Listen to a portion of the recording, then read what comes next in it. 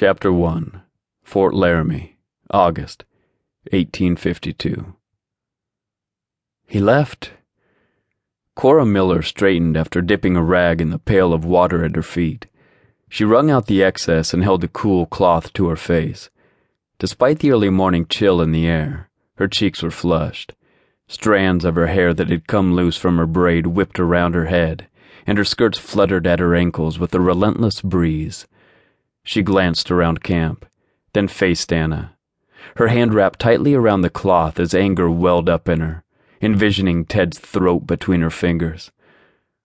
"What do you mean he left?" Anna Porter pulled her shawl around her shoulders and stared at Cora as if she'd spoken a foreign language. "How can he just leave?" "That low-down, good-for-nothing scoundrel up and left," Cora repeated. "I was tending the fire to fix breakfast when he saddled his horse and told me he was leaving."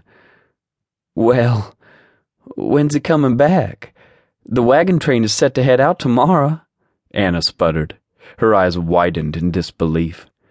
Cora didn't hold back her bitter laugh. It was better than crumbling to the ground and crying.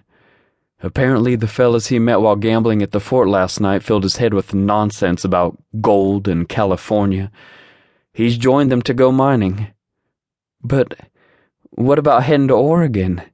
Anna shook her head, confusion in her eyes. "How can you be so calm about this? He's your husband.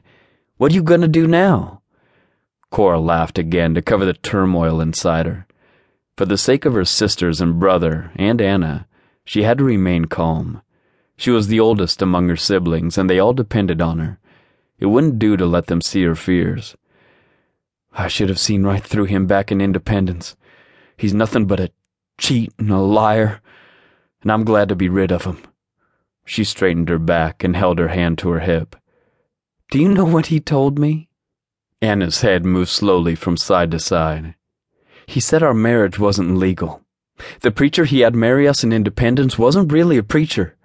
The certificate is useless." Cora lowered her head.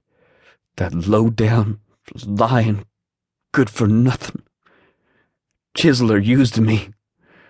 She cleared her throat in response to the crack in her voice. A chill raced down her spine.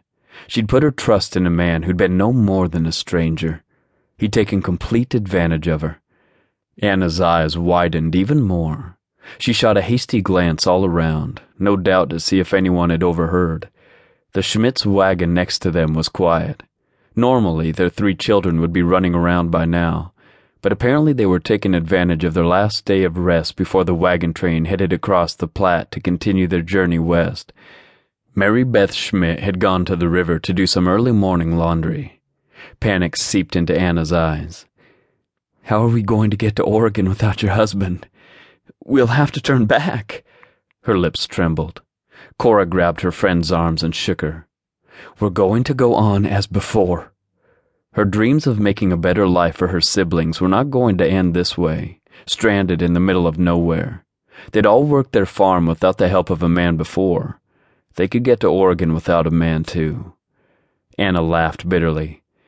"You have 2 sisters and a little brother, Cora, as well as me tagging along. How do you propose we all get to Oregon now? Not to mention I'm not your sister like you told everyone." "I'm going to talk to Mr. Brown. He's going to have to let us continue on with the train. He can't simply leave us here at Fort Laramie." Cora gritted her teeth. Truth be told, the wagon master would most likely do just that. He'd been reluctant already, letting all these women without husbands join the train, as he'd put it.